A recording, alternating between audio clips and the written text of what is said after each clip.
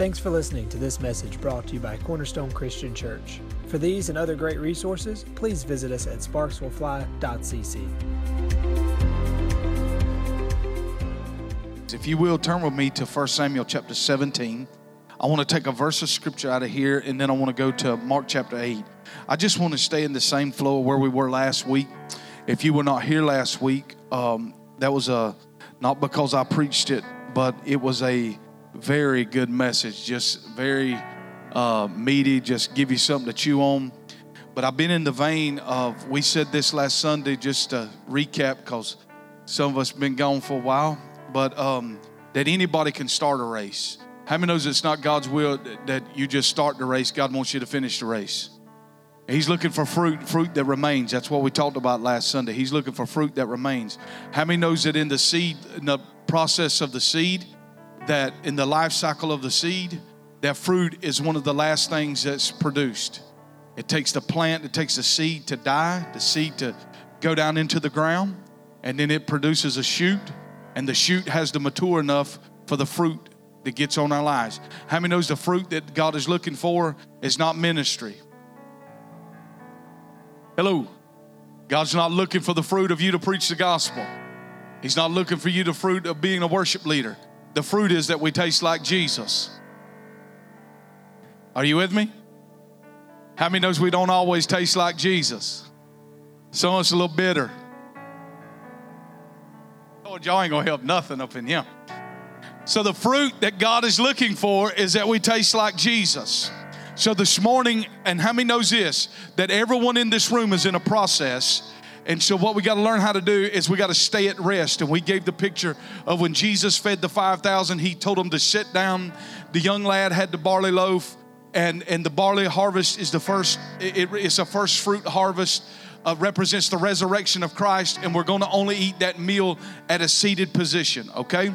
So this morning, I want to preach from a simple subject of learning to trust God. How many knows we always tell somebody that, just trust the Lord? How many knows it's easier said than done? Am I the only one? Is it easier said than done to just trust the Lord? But this morning, I want to preach from the simple subject of just trust God. Listen to this. Every spiritual battle we face and all warfare itself centers on trust in God. It is to get my mind to think that God is not for me. Come on, somebody. That God's left me out to high and dry and that he's not with me. How many knows the truth of the matter is this morning, regardless of what you face, you never face it alone. God is always with us, friend. You with me? I remember reading in Jim Bakker's book that he said that when it all came crashing down, and he was thrown in the back of a cop car. He said in that moment that he wanted to die. He was in his greatest failure, handcuffed, thrown in the back of a cop car. Here's a preacher of the gospel. And he said, God, I just want to die. And he said, God spoke back and said, I'll never leave you nor forsake you. Come on, somebody. How many knows he's with you in the strengths? He's with you in the weaknesses. He's with you on the mountaintop and he's with you in the valley. And I found out more in my life that God don't grow me on the mountaintop. He grows me in the valley. That's where the greatest nutrients are found, in the valley. And God is always with us. So this warfare that comes against the mind is to come to get us to believe and to doubt that God is with us, that God is for us, and that he is a way maker. Come on, somebody. Do I got some witnesses in this room that God is a way maker? He's a healer. He's a provider. He's a blesser. Come on now. And so that I love that song. God is a way maker. Even when I don't feel him, he's working. Even when I don't sense him, he's working, friend. He works all things out for the good. I'm trying to help us this morning. He works all things out to my good because I'm called according to his purpose. Come on. If it ain't good, he's not done. I said if it ain't good, he's not done. Just hang on. If it ain't good, he's not done. It's not the final chapter. Come on. He's the author and finisher of our faith. And if it's not good right now, he's not done penning the story. He's already wrote the story before you got here. And I can promise you it's good. How you know that, preacher? I know the thoughts that I think towards you that are good, prosperous, not to harm you, but to bless you and give you an expected end. Jeremiah 29, verse 11. My God, I had a day off. I feel like preaching. Every battle we face in all warfare itself centers on trust in God. Now, we talked about last week I used the life of David, and I talked about David when Samuel come pulling up to his house. Jesse didn't even think he was a candidate to receive the anointing, but Jesse, that Samuel pulled up, the prophet, this was like Billy Graham and the president all in one, showed up at his house, and he pours this ram's horn of oil on him, and he prophesies him to be king. David's a young boy when this is taking place, and we read the scripture last Sunday where David was finally anointed to be king at 30 years old. It took God somewhere between 17 and 20 years to develop a process inside of David to develop him for the king. How many knows that we don't go just straight into the promise, but we have to develop along with the promise? Hello. If we deny process, we're unqualified to reign over what He has for us when we get there. So we want to be qualified to stay at the place that God is building you and I in the process as long as the journey. How many knows it is not the destination that matters, but the journey? We've got to learn how to live life. I'm preaching to myself in the journey. I wish I could be there right now, but I'm not there right now. Come on. Only thing I can learn how to do is to find grace that is sufficient for me today. His mercies are new every day. Whatever I face tomorrow, there'll be grace for me to face it tomorrow. But this morning, He gave me grace to face today. You with me? So it's not the destination as much as it's the journey. Learning how to find joy and happiness in the journey. So David, like all of us that gets the promise, God develops process in us. And in this, we talked about last Sunday, I'm just doing a little recap, that inside every plant is a root system that goes down. And what's below the surface that you can't see is often larger than what you do see. That's exactly the way we want our lives. We want our lives to be bigger on the inside than it is on the outside. All the pressure is to get you to maintain the outside, but God works from the inside out. Come on, somebody. Religion works from the inside in. Catherine and I were laughing as we passed a church sign by the road this week, and it said, come in as you are, but change on the inside. To me, that's crazy. What the church is saying is, we'll accept you the way you are, but we want you to change like us when we get inside. That's religion. Religion wants to work on the outside of man. God is not developing your outside. He's developing your inside. The kingdom of God is within us, and it flows out of us from the inward man. So God wants to develop more He wants you to be bigger on the inside than you are on the outside. If you're larger on the inside, you'll be able to hold much fruit on the vine out here, because actually the inside, the depth that you can't see of the roots, is what supports the fruit that is hanging at the end of the vine. So David, in this process of becoming king that God prophesied over his life, that Samuel poured the ram's horn oil on him and told him he was going to be king, God had to develop him. We find no process in Saul's life. He goes straight to the kingship, but David has a journey into the kingship. I thank God that I was never taken straight to the front. Hello. And here, I remember reading one time, because there is a time in my life where I felt like God had really left. Has anybody ever been there? I was in my early 20s, I was probably around 24, 25. And I watched everyone seem like bypass me.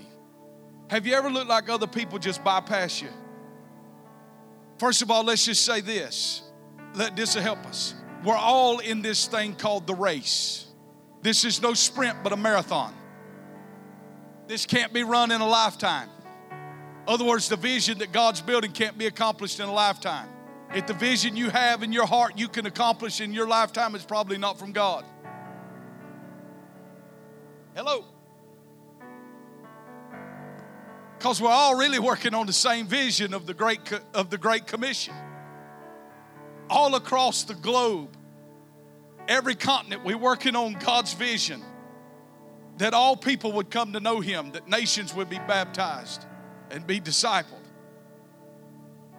And I remember telling Catherine that I should be further than where I was at. and everybody seemed like they outrun us. Everybody seemed like they outrun us. Here's a good nugget right here. You can't get your eyes on the person you're running with. You got to keep them on Jesus. Steve may outsprint me for a season. Come on, somebody. Paul addresses 3 seasons of life in the book of Ephesians. He talks about running, he talks about walking, and finally he talks about standing still. There are seasons in your life where you're going to be able to run and make up a lot of ground. There's seasons in your life where you're only going to be able to walk. And there's seasons in your life where you're standing, hanging on by like a loose tooth. Has anybody ever been in that type of season?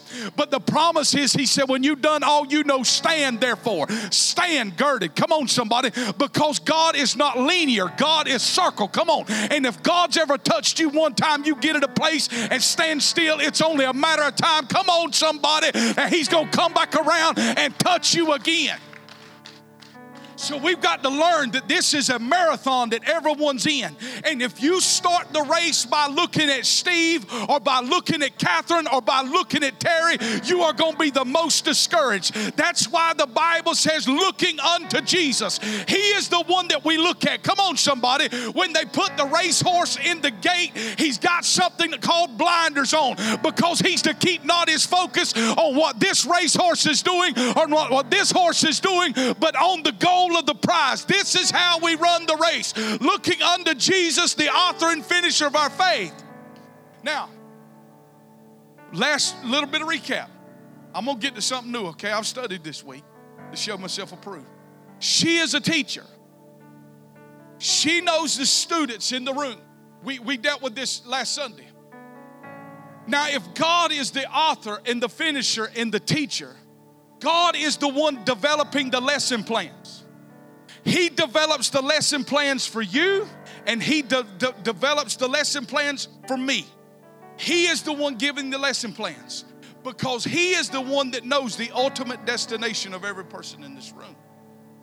Now, so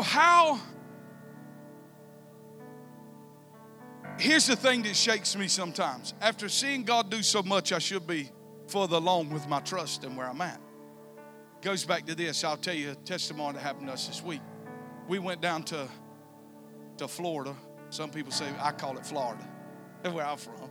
It's called Florida. If you're there, you would say Florida. I say Florida.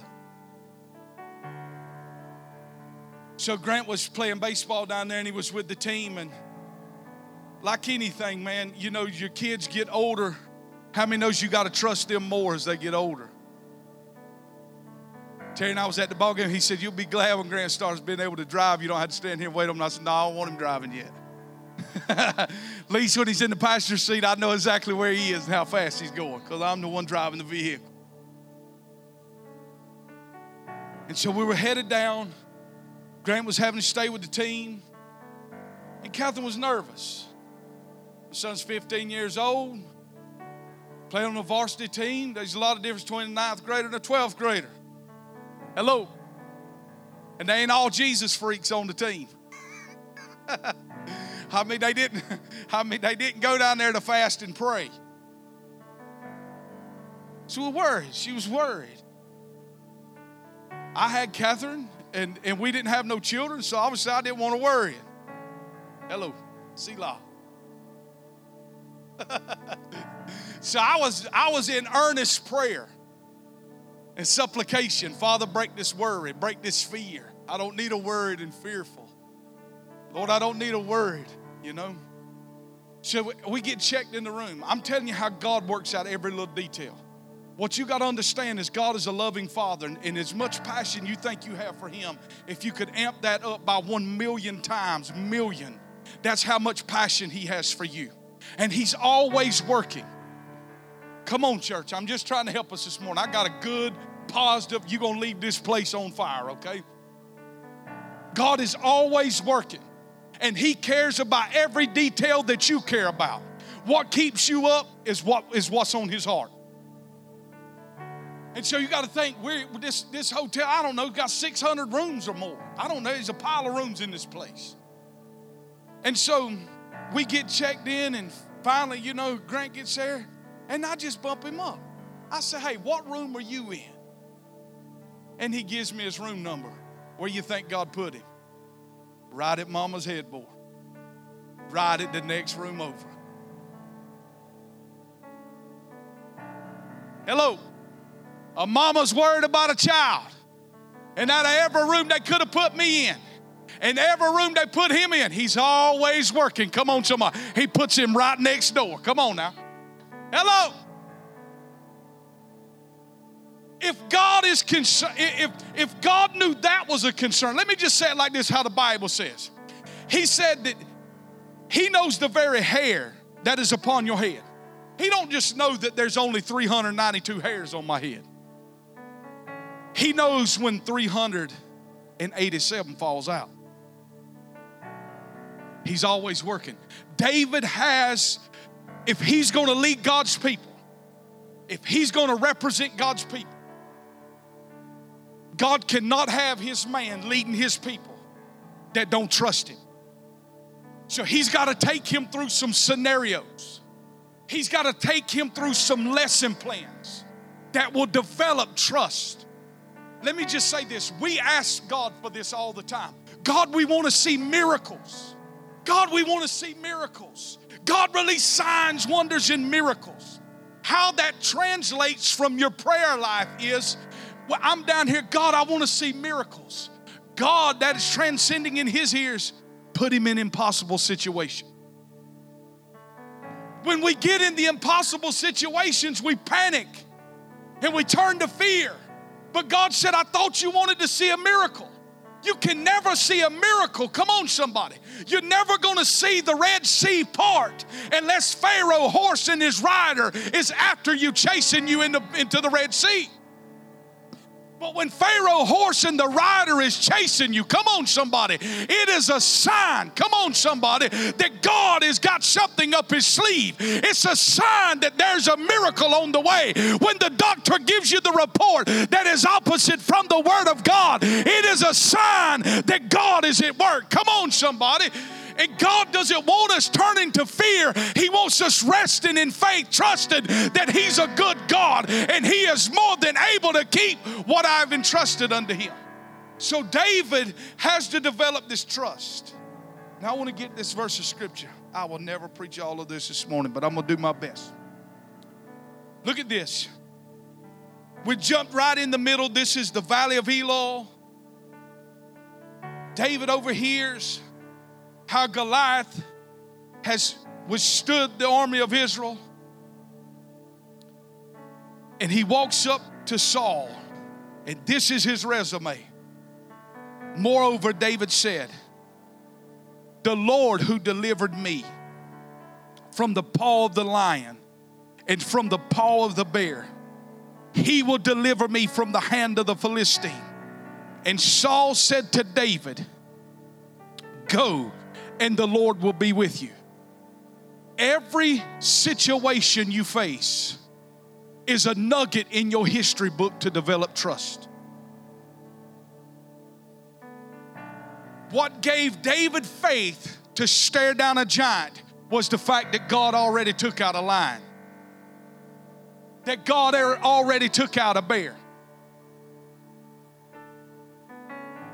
I don't know about you this morning, but I got a book, because I've been with him for a little while, of the impossible situations I've seen come through for us.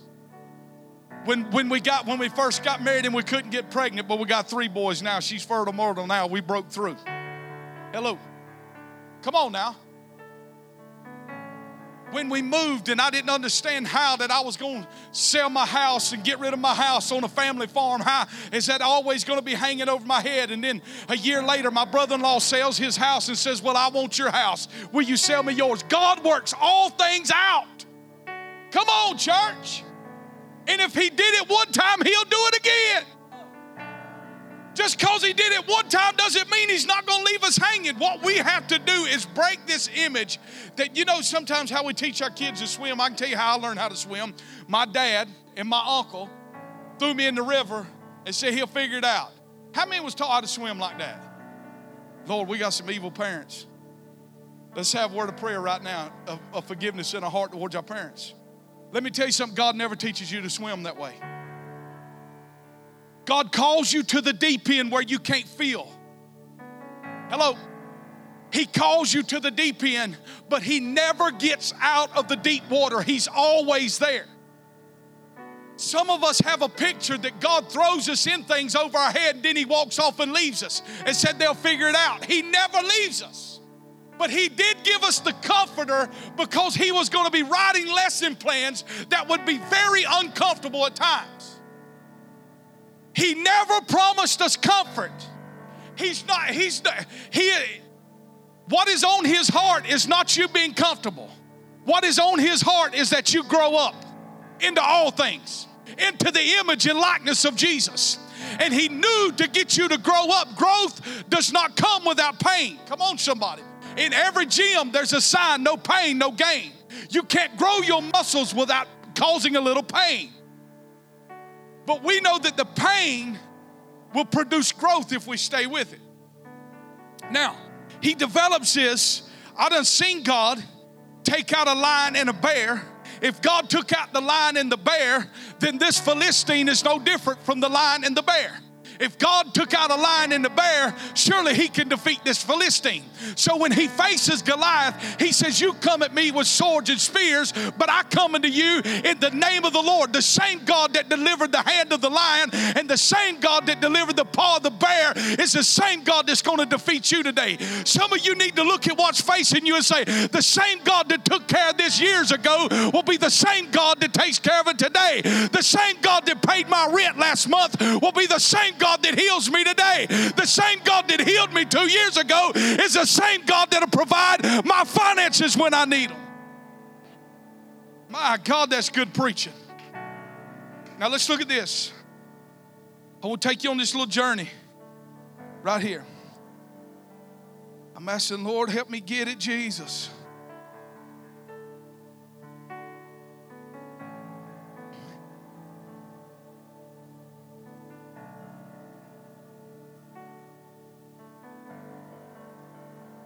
Look at Matthew chapter 8, verse 13. He left them, getting into the boat again, and departed to the other side. Now the disciples had forgotten to take bread. They did not have more than one loaf with them in the boat. And He charged them, saying, take heed. Beware of the leaven of the Pharisees and the leaven of Herod. And they reasoned among themselves, saying, it is because we have no bread.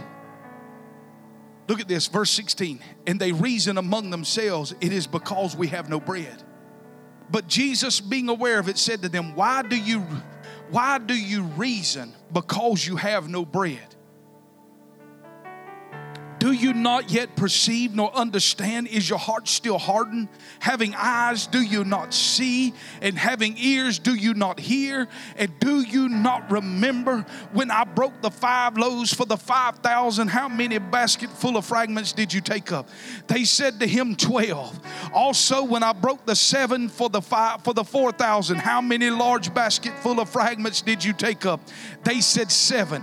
So He said to them, how is it that you do not understand? Let me break this down. What Jesus is saying, Clay, is when we experience a miracle, why do you first thought go to what you don't have?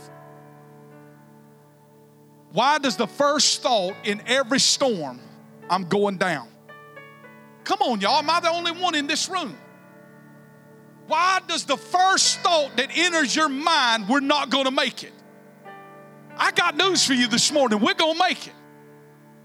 Hello. Larry, we're going to make it. We ain't just going to make it by no crumbs either, Maydeen. Come on, somebody. We're going to make it eating high on the hog. I can't get no help up in here. I'm going to tell my own self. I'm going to tell my own self, Pastor John, I got news for you. You're going to make it. And you ain't going to come barely crossing the finish line. We're going to finish this thing strong, Chrissy, because God is a man that cannot lie. He is a good Father. Come on, somebody. He that hath begun a good work in me shall complete it unto the day. I'm just in a little pressure right now. Why do you reason what you don't have? If you got God, you got everything you need. I came to tell somebody, if you got God, you got everything you need. You got the giver, you got the blesser, you got the healer, you got the provider, you got everything you need. God. My God, when he told Moses said, how am I going to deliver this people? How am I going to help them? God said, you tell them I am's with you. He didn't say I was, I would be, I could be, I might someday will be. He said, you tell them I am's with you. I came to tell you that I am is with you just as he was with Moses. I am what you need, when you need it, and how you need it. I am. Why does the first thought enter my big bald head? I have no bread. We're going down. We're going down. Look at the people where they're at this morning. They're at the lake. They're at the beach. They're at Walmart. They're at Dillard's. But they're not here. But how many knows that doesn't change the fact of what God says anyhow? A man didn't meet me that toted a jar of dirt for 10 years in his car and met me at the Smoking Pig, come on somebody, of the anniversary date that when we honored Pastor Dale in this room and give me that jar of dirt just to put in my office. Come on somebody. It was God saying, son, the land belongs to you. It's a matter of time. He gave me the deed. Hello. God doesn't toy. Oh my God, I feel the Lord up in this house right here. I done preached myself happy. What God is asking me, son, calm down. Why you reason you have no bread? Why do you turn around and look at you and that determines whether what I'm doing? Come on, somebody. Hello.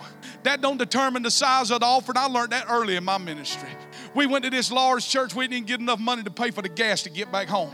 And then I was scheduled, remember that was scheduled in Waycross, Georgia, preached this little bitty country church for 3 nights. That took care of my bills for 2 months. God told me right then, son, it ain't never about the size of the crowd. Come on, somebody. It's all about following the cloud. The cloud has got everything you need inside of it. It does not determine the size. Come on, somebody. Hello.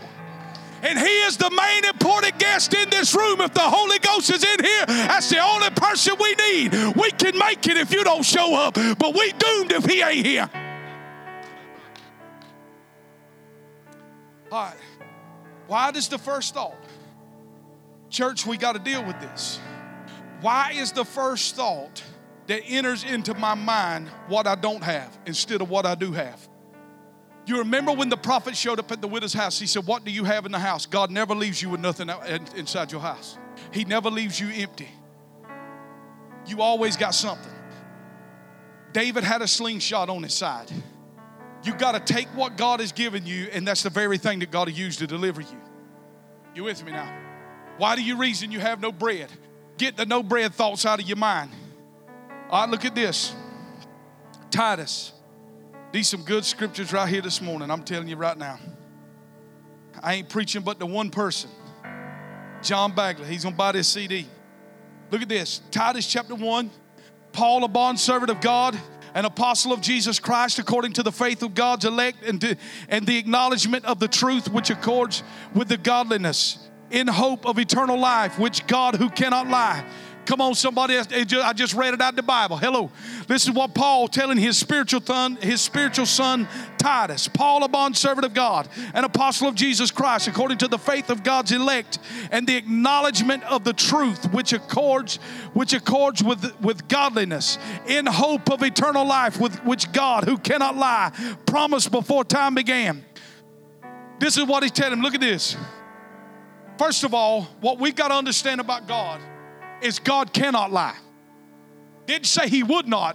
He's incapable of lying. See, we mess up, Dave. This is where I think God is like me, because I can lie. Everybody look, my God, he said he can lie. I learned this a long time ago from Bishop Joseph Garland. A lie is a sin, but it is a present help in the time of trouble.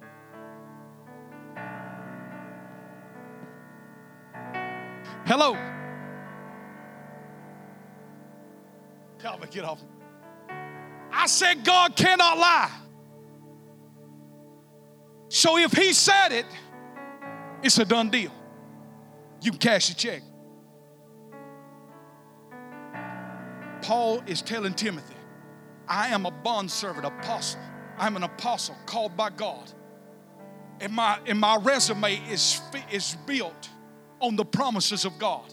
And the reason why I can rest in the promises of God is because my Father cannot lie. He is not like you and I, friend. The reason why we think that God's frustrated with us, because we're frustrated with us. He's never frustrated with you. When you're frustrated with you looking in the mirror at you because you can't stand what you look, He is never frustrated with you. He is not you. His thoughts are not your thoughts. His ways are not your ways. He is so much higher than that. And He cannot lie. I dare you to look at your neighbor and say, there ain't no way God can lie. He's incapable of it. How do you develop a deep sense of trust? Number one, you got to know within yourself God cannot lie. God does not toy things in front of us. He doesn't give you a business, Steve, and leave you out into a business and then snatch it out for money and say, well, I just want to see if He'd do it. Look at it. God don't drop a promise down in your heart and say, and look at the Holy Ghost and Jesus in heaven and say, you know what? Look, they're gonna go for about 3 or 4 years walking in that false promise. Look at them. He never does that. He cannot lie.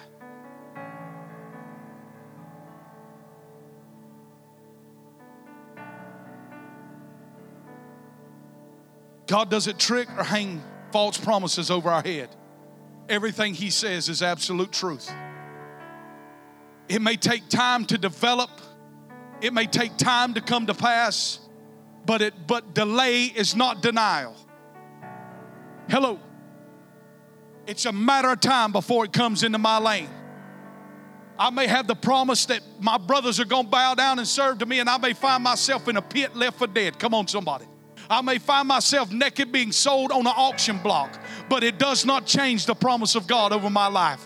I may go into Potiphar's house and his wife may lie on me and said that I tried to rape her, but it does not change the promise of God on my life. Come on, somebody. If you will hang on, if you will faint not, we will reap in due season. Just as Joseph did, he stood when Pharaoh and his brothers came and bowed down just like God said. It just takes a few years. Come on, somebody. The Bible says it like this: till the word of the Lord came to pass, God's word tested Joseph. And so will the word inside of you test you, friend. When you get the promise, when you get the prophetic word over your life, that word will test you. You will want to throw that word in the garbage can. You'll get in seasons of your life say, I don't even know if I believe that anymore. Until the word comes to pass, it will test you. But because you have no faith for it, doesn't mean God didn't say it, and it doesn't mean that it is still real. When He promised to Abraham, He said, I looked around, and when I couldn't find no one greater than myself, I swore by my own name that I'd bring it to pass. Come on, somebody. If we think because we lose faith that God loses faith, God never loses faith. God never loses hope. That's why the Bible says, holy is He. Holy means other. When I'm depressed, He's never depressed. He's other. When I'm broke, He's never broke. Other. When I'm sick, He's never sick. Other. God, you are other than me. Hello. When I couldn't find nobody greater, I swore by my own name. Because we lose faith, we think He does. Because we tired with us, we think He's tired with us. Hello. All right.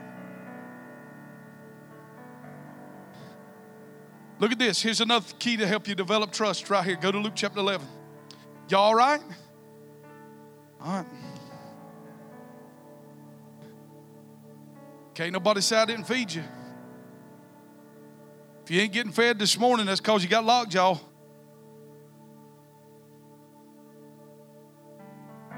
Hello?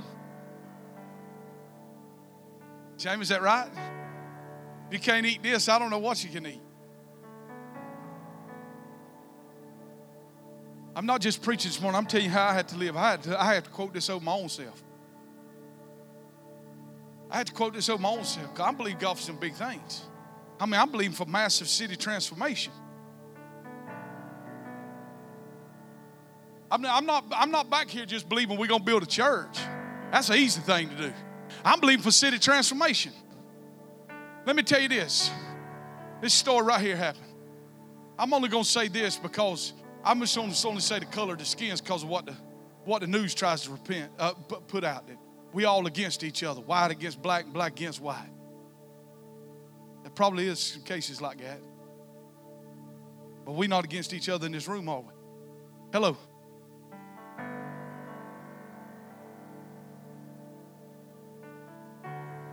Grant goes to Walmart.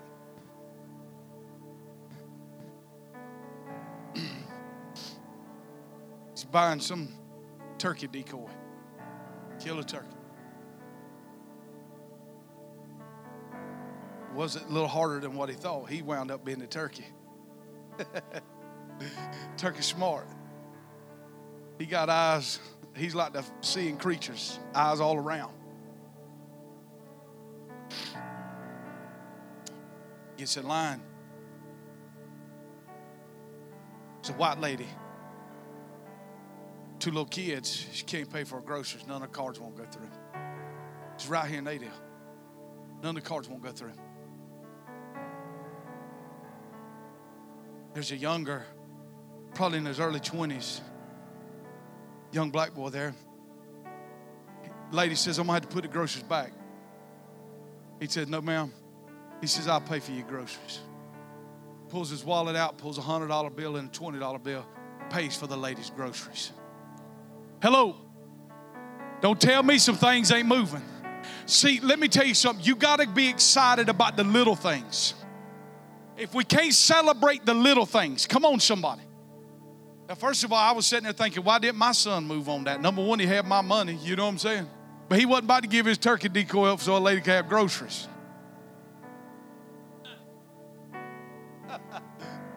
Hello. You know what he could have said? He could have looked at her and said, you know what? You're the reason why my people struggling so bad. You white heifer, get out of the line.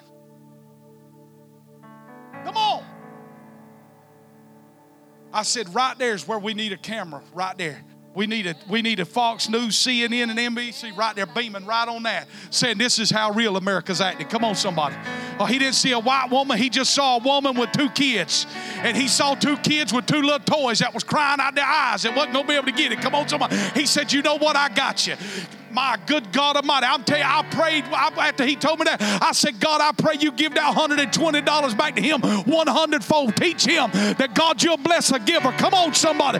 Teach him that's the gospel right there. That's more the gospel being accomplished than holding a microphone, preaching in front of some church. That's the real gospel outside the walls of the church. Hello. When I hear a story like that, that makes me just want to catch another gear. Say, God, I might not be seeing hundreds saved down at Cornerstone, but you know what? You changing the minds of the people. You doing something in my city. Hello. Come on. All right. Oh, we got to get going here. I got like 18 points. I'm only on the second one. Look at this. Luke chapter 11. We didn't even read this, did we? Luke chapter 11, verse 11. Look at this. If a son asks for bread from any father among you, will he give him a stone? Or if he asks for a fish, will he give him a serpent instead of a fish? Or if he asks for an egg, will he offer him a scorpion? If you then, being evil, look at this, know how to give good gifts to your children, how much more will your heavenly Father give the Holy Spirit to those who ask him? And let me just say this. As a father, guys, you know the dads in this room, fathers in this room, you know I'm telling the truth.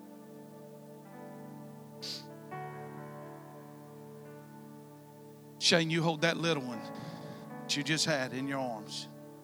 You have no idea, looking into those eyes, the passions, the dreams that are inside his heart. But there's one thing that you know in your heart. You will do whatever it takes to accomplish those dreams, and you don't even know what they are. What God is saying, how your heart burns for that, you being an imperfect.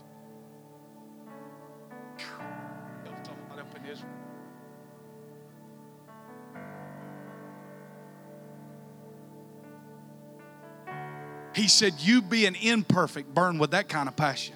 How much more me being perfect? No blemish, no shadow. How much more will I do for you?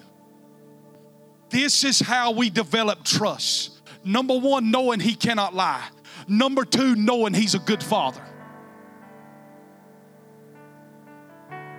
That tragedy that happened in your life, He ain't got nothing to do with it. But He is there to pick up the pieces. Come on, somebody. He is there to pick up the pieces. He is there to give grace that goes beyond the understanding when you have to bury a child or bury a spouse. He ain't got nothing to do with that. But He is there to see you through the storm. He is there to let you cry on His shoulder. He's a good Father.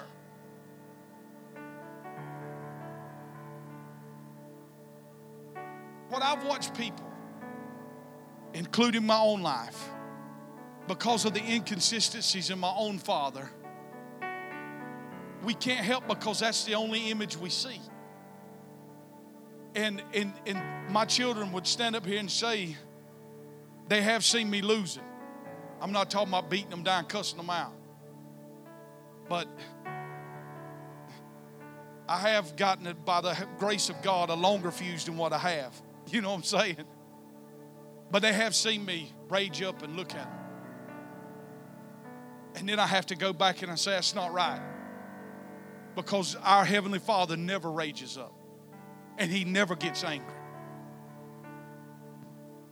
Can't believe that. We can't even believe that simple, that little fact right there in this room. I said He never rages up and He never gets angry. In your worst sin, He never looks at you in disgust and says, I can't believe that joker did that again.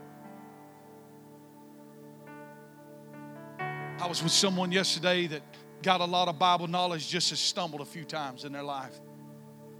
And I was trying to find a way to articulate it. And I just was sitting there thinking, and I remember listening to Chipper Jones one time, and this is what he said. Clevie said, what separates a great baseball player from a good baseball player is he said a great baseball player can leave the last mistake where it happened and move to the next play. Let me tell you this, a great Christian knows how to leave the last mistake where they had it and get back up again and keep going. Come on, somebody. You can't let a moment. Oh my God, I'm trying to. Hold on. Y'all gonna give me just a little bit. I'm telling you, I got some good stuff right here. Let me get right here to this. Because I want to leave you with this. And I got 15 minutes to get there. I'm gonna fly it quick, okay? Go to Deuteronomy chapter 31. You got to know that God cannot lie. He's a good Father. Listen to this. Number 3, God's faithful. Did you hear what I just said? God's faithful in this room. All right, listen to this. This is how we develop trust. Deuteronomy chapter 31. Where's the book of Deuteronomy at? All right.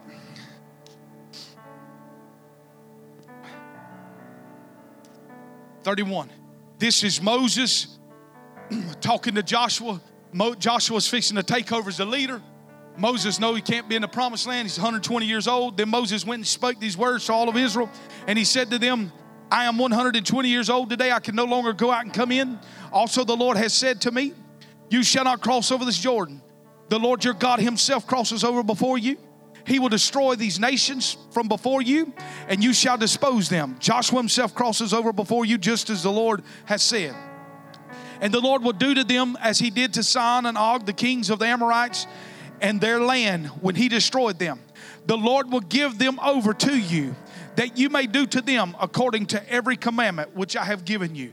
Look at verse 6. Be strong and good courage. Do not fear, nor be afraid of them, for the Lord your God, He is the one who goes with you, and He will not leave you nor forsake you.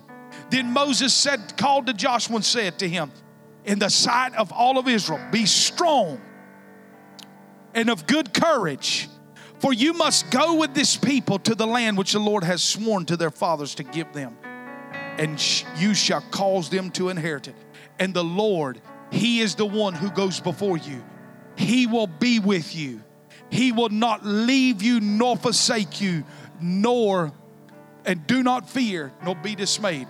God, listen to me, does not sling us into the deep end and turn his back and say, swim. God, all right, help me right here, Holy Ghost, kind of condense this down. There's not a person in this room that will not have to deal with pressure. My pressure is different from your pressure. Pressure is what produces growth. Here's how you determine. Now listen to me. Pressure comes from two sources, God and the devil. Knowing how to recognize the pressure is how you learn how to steward your life real well. Is this good? How you know it's God's pressure, God nudges, invites, the enemy pushes. God never has his foot at your backside shoving you. God woos, nudges, and pulls. He stands into the deep end and says, come on, Roz. You've been in the 3 foot long enough. Come on. The enemy, he pushes at your back and says, won't you go ahead and swim? Because what he wants you in is over your head knowing you don't have the character to stay there. Because he wants you to crash and burn. Because if he can wreck you, he'll wreck your whole circle. Hello. See, most preachers won't tell you what I want to tell you. Reason why we don't run 300 because I ain't at the place to handle it yet. Hello. Boy, don't that take the pressure off of you? Throws it back on me. Hello. Because I got to trust that, listen, God is leading and directing my life. If I was to sit down today and say, John, how did you do all of this? I have no idea. I was only following him. Hello. That's my job. My job is to follow God. It is not to build a church or to build a ministry. Hello. I wish somebody would have told me that when I was 20. I thought my job was to preach the best I could preach, build the biggest I could build. My job is to simply follow God. My job is to feed you what I'm eating in the secret place. If we can live in that place, God will remove all the pressure off of us, and it'll be a whole lot lighter in this room. It'll be lighter with you, and it'll be lighter with me. As y'all sat there and said, I don't know what that big joker wants. I just know he's intense. I'm intense anytime you don't see me. Catherine wake up at night, no, I'm still intense, ain't I? Ready to get something. That's just the way God formed me. I'm a battle axe. But here's the deal. I got to learn how to swing it at the right people. See, God told him to get a sword, but Peter didn't have enough sense to carry the sword. The same sword that'll take out the devil will wound 25 people around you if you're not careful. And we got to be real when people say, my God, Matt, put the sword up. You done killed 4 people that's trying to go to war. All right. What I have to trust is God is the builder of the house.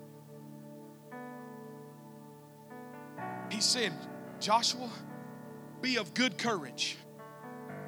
Do not fear, for God is with you. We should not have to remind each other that God is with us. But let me tell you, in this room this morning, we still have to remind us that God is with us. Steve said they used to sit down and say, God's still with us. He said, man, if we ain't made it past this, let me tell you this. Years later, we still ain't made it past that. God is with us. Look at your neighbor and say, God is with you. I know you don't believe it, but God is with you.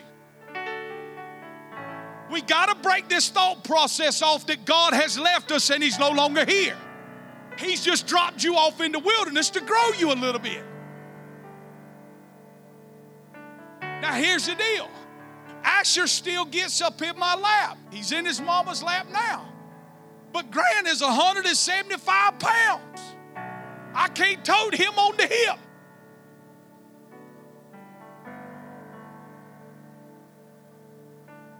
I about want to get real plain right there, but I'm not. If I got to tote him around on the hip, there's something wrong. I mean this by no means because the word retarded just means stop growing. He's retarded. Which a lot of the church is retarded because they have stopped growing. Hello. And the preachers wore out because you got grown adults. Oh man, get off.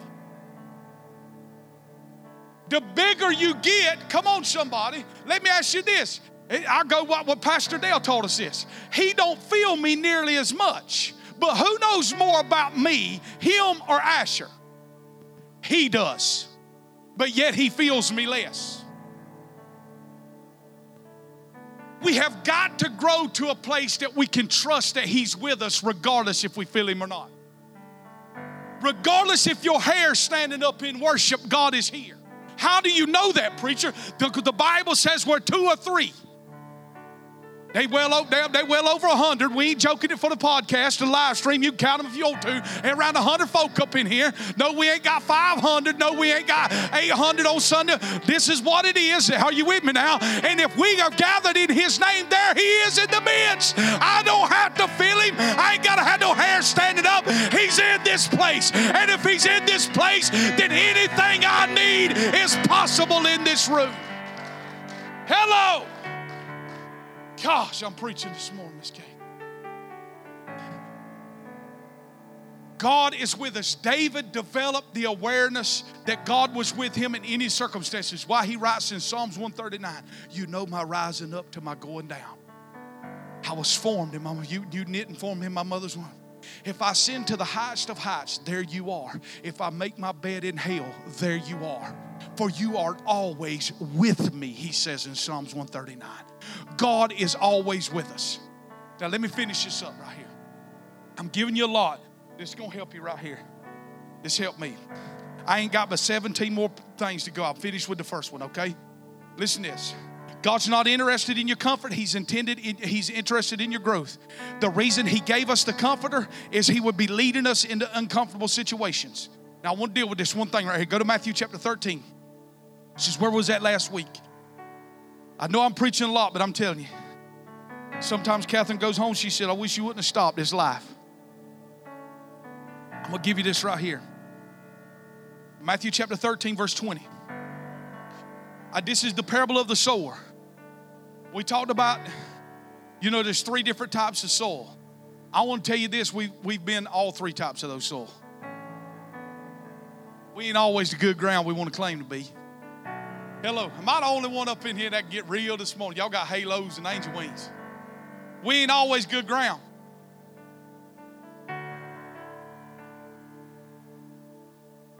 Because, we fix to start putting the camera back up here and we'll be able to reveal all 3 grounds in one Sunday. We got some sleepy grounds.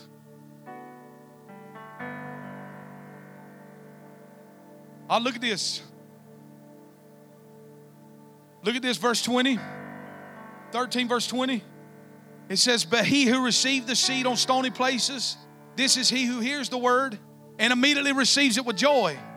Yet he has no root in himself, but endures only for a while. For when tribulation or persecution arises because the word, immediately he stumbles. Let me say this. Pressure will make anybody stumble. I don't care how strong you are. Pressure will make anyone stumble. And everyone in this room faces pressure. I just told you that. The reason why men get out of the ministry is not because they hate preaching. It's because of the pressure of it. The pressure of run the numbers, raise the finances. You upset Uncle Joe because you didn't shake his hand. You wasn't at the wedding, the funeral, the hospital. All of those are legitimate concerns. I'm not belittling any of that. So the pressure comes. If all we have is the stony place, that means the roots have not fully developed. Pressure will cause you always to stumble at the stony place. So if you know that everyone in this room has stumbled, it will help us a whole lot. Hello. To me, it's not if you stumble, it's how you are in the stumble. Let me say this. Faith is found in rest. Look at your neighbor and say, faith is found in rest. The enemy loves to push us to step into striving by trying to make things happen in our timing, in our wisdom, in our effort. I would tell you that is one of my problems a lot of times. Because it don't come quick enough, I'm going to help God make it happen. Is anybody else in this room?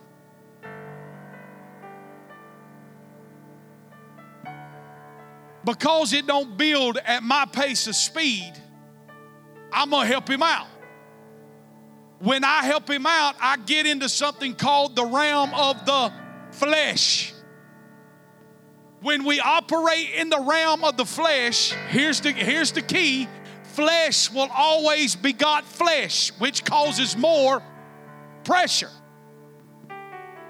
Indirectly, we just ready to go get some Jack Daniels or like, look, I can't believe he said that. I don't do that. I about needed it sometimes in my life. But as a good holiness preacher, I just use NyQuil. It's legal. NyQuil's legal over the...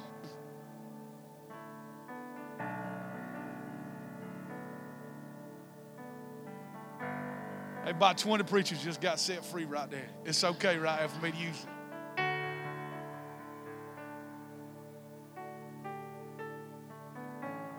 Kathy, I remember one time we was laughing about this week when my father was in the hospital in Savannah. I don't take medicine hardly ever. And I got a headache. I probably ain't had 5 my whole life. And my mom, we had to drive back home. It was about an hour and 10 minutes, hour and 15 minutes drive back home. And my mom had I thought she gave me 2 ibuprofen or something. So I was driving.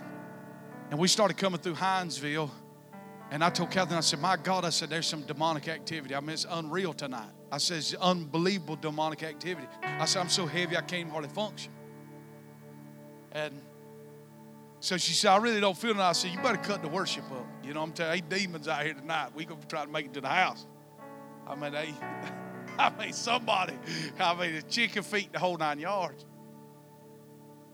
So we had to go by the church, and our church was on 341 outside of Jessup. By the time we made it to Jessup, I'm about to collapse. I'm ready to go in there on the altar. So she goes inside. So I was sitting in the vehicle. Well, I was sitting in the vehicle. I fell asleep in the car. I couldn't hold my head up no more. I was out. And so I asked my mom, I said, well, what in the world did you get? She said, I gave you 2 Excedrin PMs to knock out the headache. I said, my God, I had to drive home.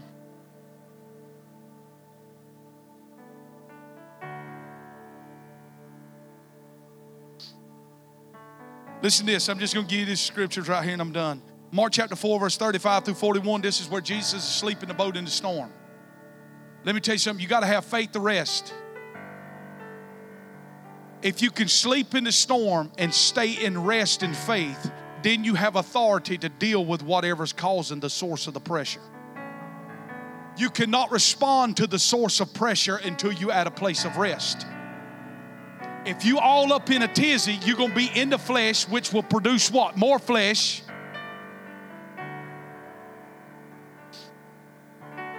Then it will get you to remedy it in the flesh. Hello. But if you can stay at faith and rest, then you can identify with the source of the pressure by the Spirit of God. When you identify the source, Jesus identified the source as the wind, right? He stood up and said, peace be still to the wind.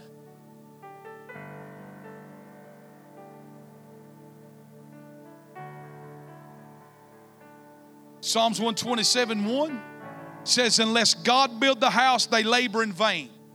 Listen to this. It doesn't mean that there's no labor for the believer. It just means we're not the lead person on the job site. That's good, Larry. You are not the lead person constructing you. God is. The reason why you jacked up because you've been the architect on the job. Sit down.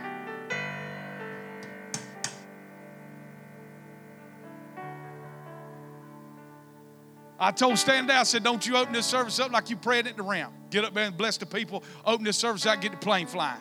We in the hole, buddy. I put us in the hole, and I'm going to dig us out by God's grace and mercy.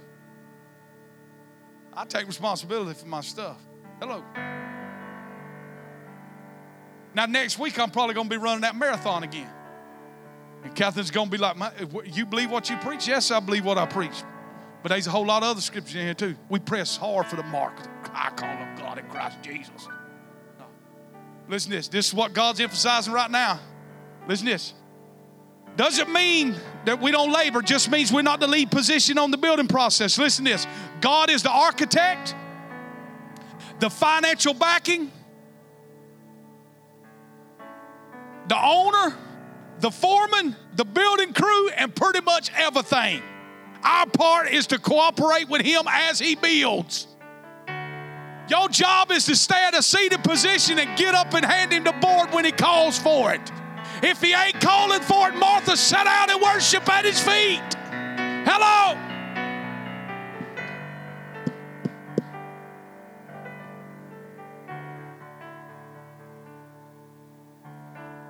Lord have mercy. All I'm asking is to get it to place. When I pull up the hardest, get the 3-piece chicken fingers. Can you pull to the white line? And I can be in my spirit. Praise God. Father, I'm glad that you offered me 5 minutes right here that I can read the Word of God on my phone. Don't make me get it. So here's how it's been. Because you know I got these, they only eat chicken fingers. I only eat chicken fingers. It's the only meal on the face of the earth. Chicken fingers. Could you please pull to the white line? My gosh, why did y'all order chicken fingers? Can't y'all just get a hamburger, something they got cooked? We late. Hello. That ain't never happened in your vehicle. I'm just trying to be real this morning. Help you out with a little faith. I'm trying to confess my sins. So give you faith right here. Listen to this. God is the one building the house. If you open the door, you will have to keep the door open. I said, if you open the door, you will have to keep it open. But if God opens the door, nobody can shut it on you, friend. That is so good. If God led me there, nobody can take me out.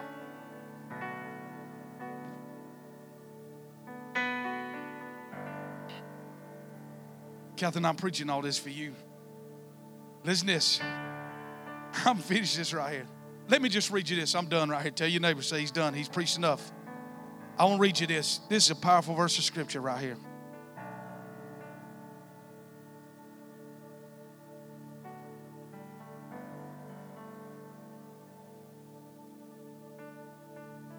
All right.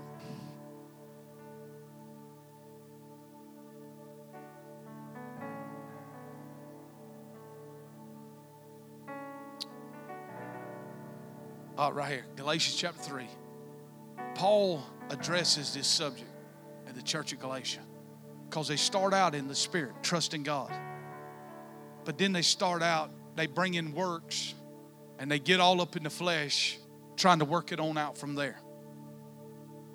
I'm just simply preaching a message this morning. You got to trust God with your life. And he wrote it all out. He saw every stumble. He saw every curve in the road. He saw every time you wouldn't listen, and He said, do it. And you just said, I ain't doing that. I'm going my own way. He factored all that in, and He still wrote out the great things in your book, in your life. You have to trust that He is that author. And when we trust Him, we can get at a place of rest. I never asked to come to Cornerstone. God asked me would I go on a journey. What a journey it's been. If He would have showed me everything at one time, I would have never obeyed Him, and neither would you with the things that He's asked you to do. He never shows you Goliath. He just says, will you go? Amanda, will you go?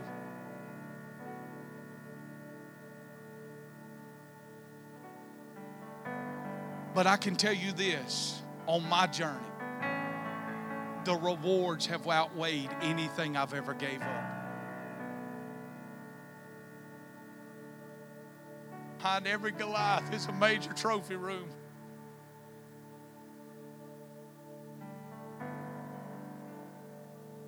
So rest in this right here. Father, I pray, let this word as I read it over this congregation settle some things in our hearts today.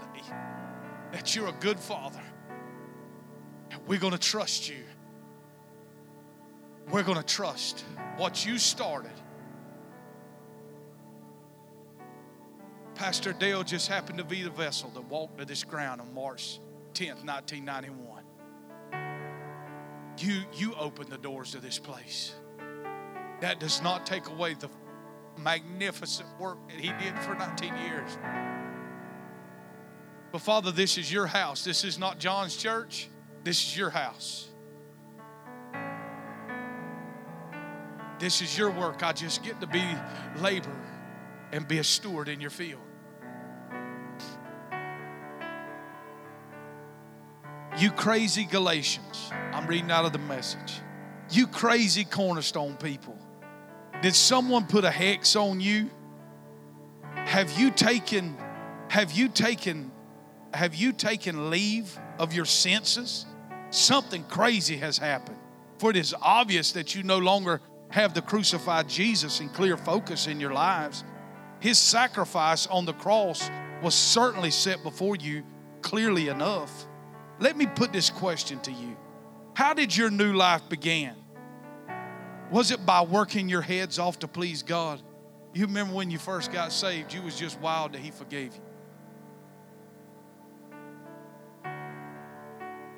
How did your new life begin? Was it by working your heads off to please God? Or was it by responding to God's message to you? Are you going to continue this craziness? For only crazy people would think they could complete by their own efforts what was begun by God. If you weren't smart enough or strong enough to begin it, how do you suppose you could perfect it? Did you go through this whole painful learning process for nothing? Is it not yet a total loss? But it certainly will be if you keep this up. I love this part. If you wasn't smart enough or strong enough to begin it, how do you suppose you could perfect it? We're not smart enough nor clever enough to finish it, but He is. Tara, every day just hang loose. He's got the story already penned. Everything you desire, He will not leave nothing. Nothing.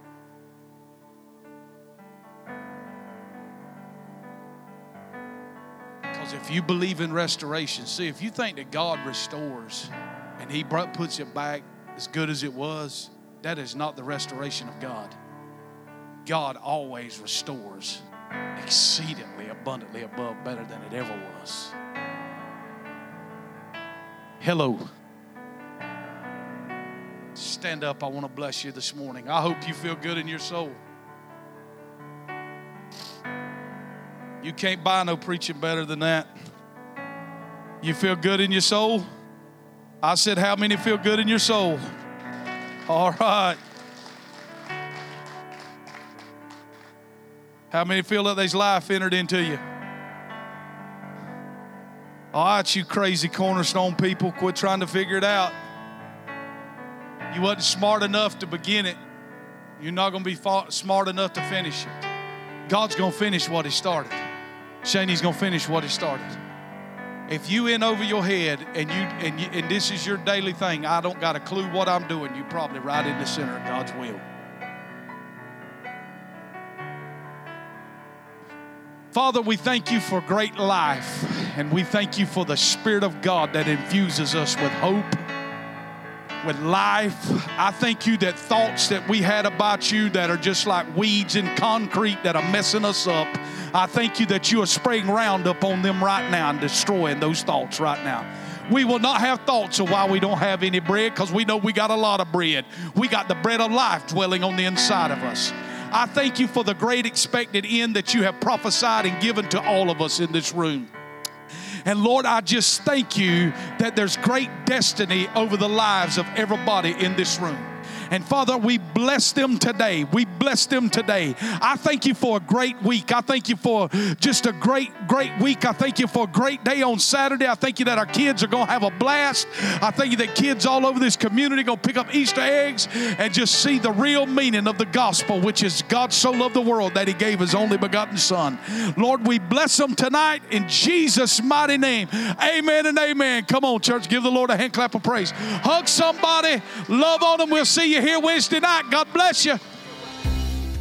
Thanks for listening to this message. For more exciting content, visit our website at sparkswillfly.cc and connect with us on social media.